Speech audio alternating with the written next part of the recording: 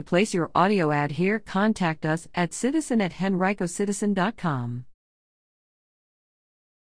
Greenbaum kicks off Kika season with live performance.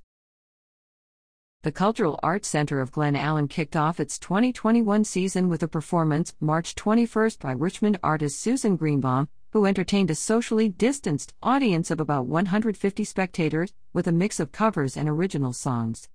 This was the Greenbaums band's first time together in 406 days. She was happy to be live, on stage once again, performing for people she could see.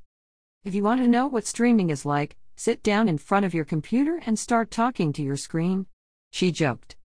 Greenbaum and the band were a refreshing welcome to the first full day of spring 2021 for those in attendance. Hers was the first of what Kika officials hope will be many this spring. The next is scheduled for April 17th, featuring Honky Tonk Experience lead singer Brad Spivey.